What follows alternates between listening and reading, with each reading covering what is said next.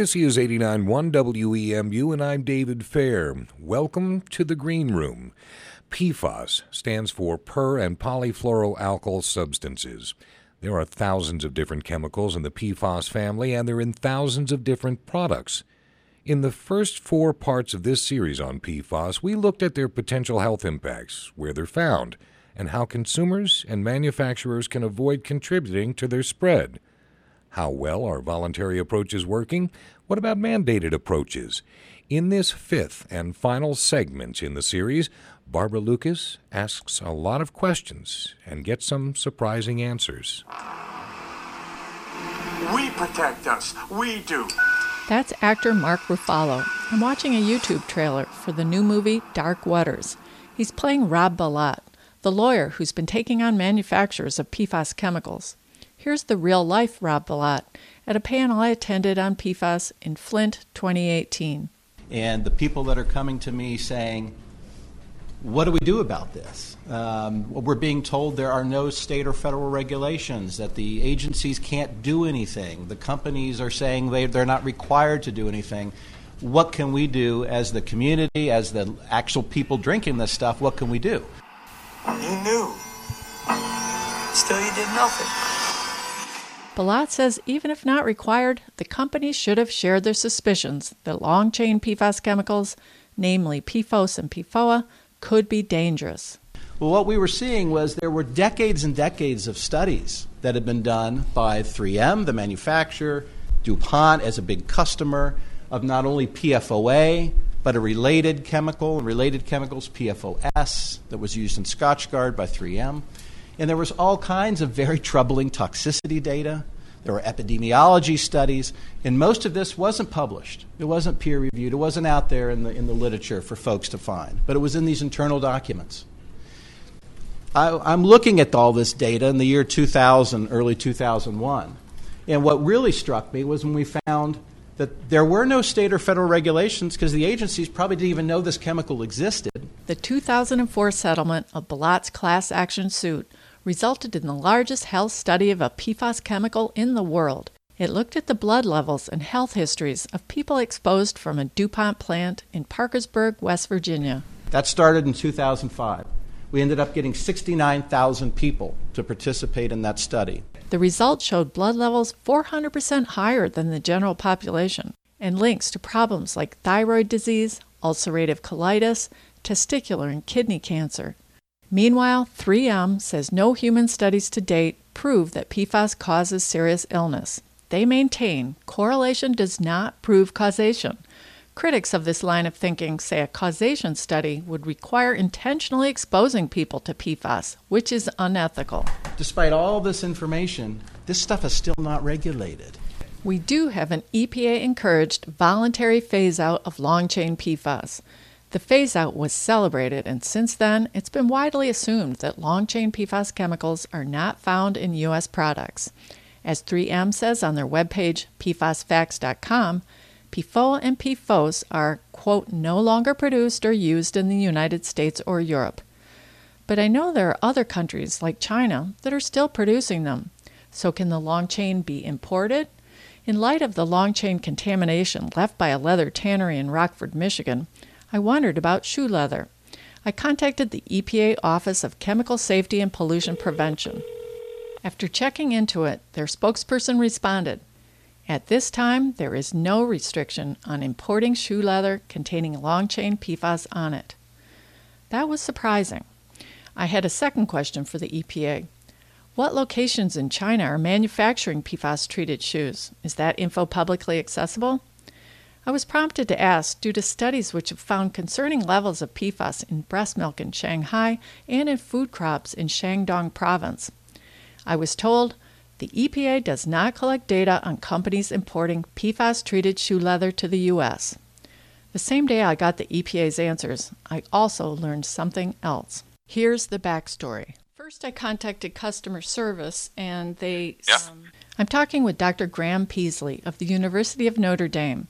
I was referred to him by the Ecology Center of Ann Arbor, which works with him closely on PFAS testing. And then customer service said, no, it's actually made in China. I'm recounting my months-long correspondence with Hush Puppy Shoes. So finally, they sent me to their law office, and their spokesperson contacted me. He was from a firm representing Wolverine International. I explained I was trying to find out what currently makes the leather water resistant. I wondered because they discontinued the use of long chain, which caused such problems in Rockford. Now he's not returning any calls. So if PFAS is being used on shoes sold by Wolverine, I'll have more questions, such as, but what about where they're being manufactured in terms of the wastewater or the air emissions? Oh, absolutely. And environmental problems are burgeoning in China, as you know. And here in the U.S., there's another concern, as Peasley explains.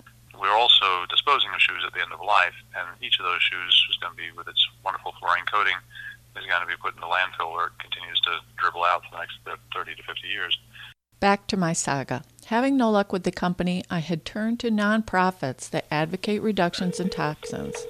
Did you happen to find out anything about my questions about what Hush Puppies are using for their water resistance? No luck there either. But within days, Dr. Peasley had been sent various brands of shoes, and finally I had an answer.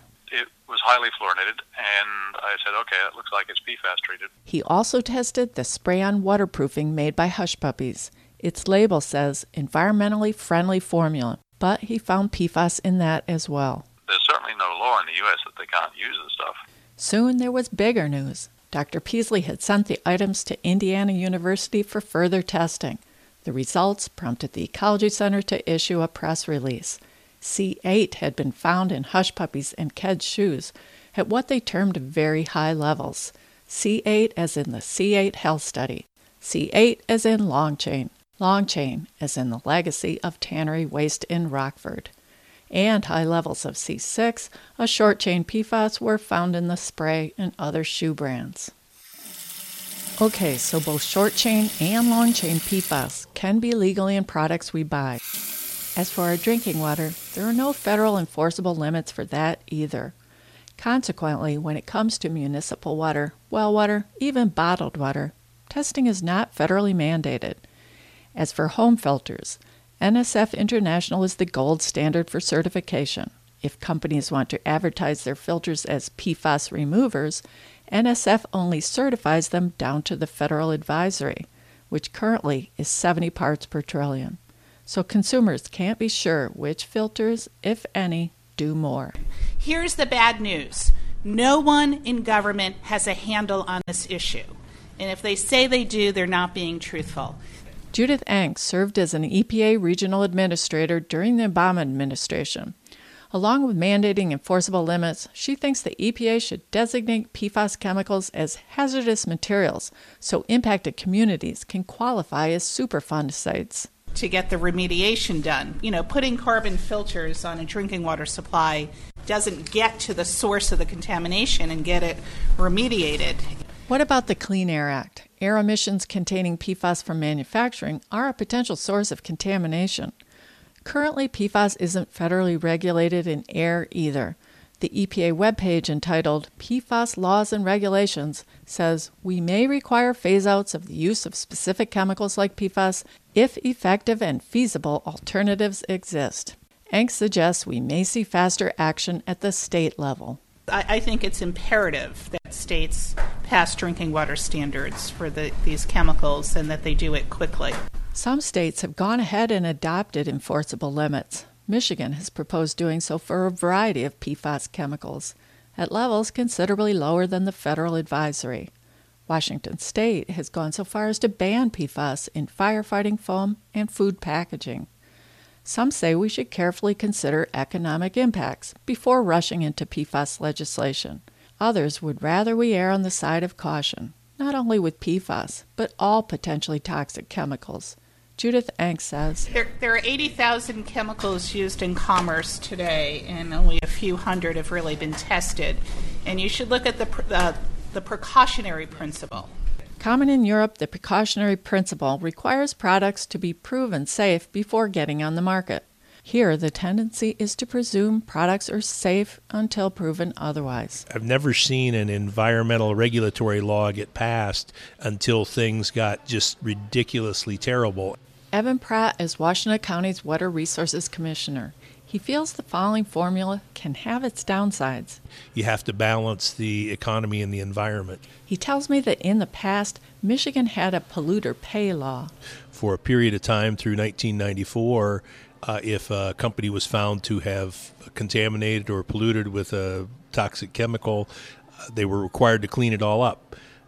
After that, in 1995, the full cleanup wasn't required, and some of the standards were relaxed as far as what's acceptable in the environment. Cleanups aren't the only costs. There's testing, water treatment, health monitoring, medical treatments. The list goes on. Some say the bill for all that shouldn't be on taxpayers. Here's Dr. Rebecca Munink of the Ecology Center. The things that we have right now in Michigan, like our screening levels or action level, don't necessarily put the burden to pay for cleanup on manufacturers. So that's why things like lawsuits are important to do that, so we can actually recoup some of those costs that the state is now paying, or communities are paying. For example, in Ann Arbor with our water treatment, here we're paying that on our water bills. If Michigan approves strict PFAS limits, there's no denying there will be some economic pain. The state's Environmental Rules Review Committee, created in 2018, recently voted to delay the proposed PFAS rules. Note that by statute, the committee's 12 members must include representatives from manufacturing and industry. I spoke with environmental chemist Dr. Rick Radisky of Grand Valley State University. He works with citizens to address PFAS contamination.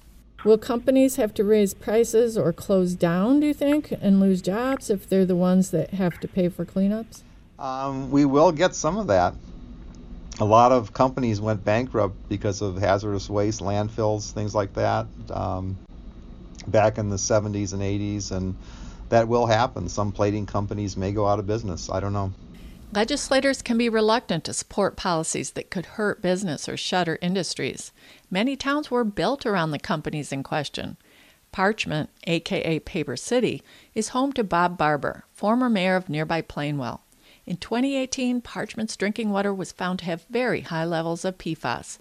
Barber thinks legislators could have prevented that. We elect these people to be visionaries. We elect these people to foresee what problems might be. And so a bunch of mills start closing down. And what do? Oh, they're concerned about the unemployment and all that, which is all valid stuff. But at the same time, their number one job, again, is to protect us. Keep us safe. Not get us a job, but to keep us safe. But some say with so many potential toxins in our modern world, the government cannot possibly eliminate risk. Nor should they try, lest we end up with an all-controlling government and loss of freedoms. Others say government should at least assure consumers are making informed choices. Here I am at a local outdoor gear store. PFAS is, it's a whatever. Chemical, yeah. Do you know if you have clothes that don't have that on it? I don't know. I was advised to check with the manufacturers. I know this is far from just a shoe leather issue, so I made calls to a variety of companies. Press 2 for product. An operator will be with you shortly. Please let us know the name of the product you are calling about. Asking through that route didn't help either. There's no law saying that if a product contains PFAS, that needs to be on labels or otherwise publicly available. Dr. Radisky says, I think these studies need to get out there, and I think people will make the adjustments because people are spending more money to buy safer materials. There was a big study on that people will spend extra to get sustainable materials. And interestingly, some say actually safe products can be cheaper. They're using less reagents, they're using less solvent. The EPA is not going to have as many regulatory fines levied against them for the products they're making. So they view it as, if done the right way, can be cheaper. Dr. Nick Kingsley is professor of green chemistry at the University of Michigan, Flint. Green chemistry isn't a mandate from the government. Green chemistry isn't about following EPA regulations. Green chemistry is about doing things the right way up front because it's the responsible thing to do as a chemist. When it comes to what to do about PFAS, some want to avoid economic pain and big government. Others are more comfortable being proactive. According to Kingsley, perhaps we can have both. In the Green Room, I'm Barbara Lucas, 89.1 WEMU News. This segment concludes WEMU's 5-part Green Room series on PFAS. Please check out our website for the podcast, transcripts, and resources of the previous 4 segments. In fact, all of our Green Room episodes, over 100 over the past 7 years, are available on our website. Find them at the on-demand drop-down at WEMU.org. I'm David Fair, and this is 89.1 WEMU FM and WEMU HD1 Ypsilanti.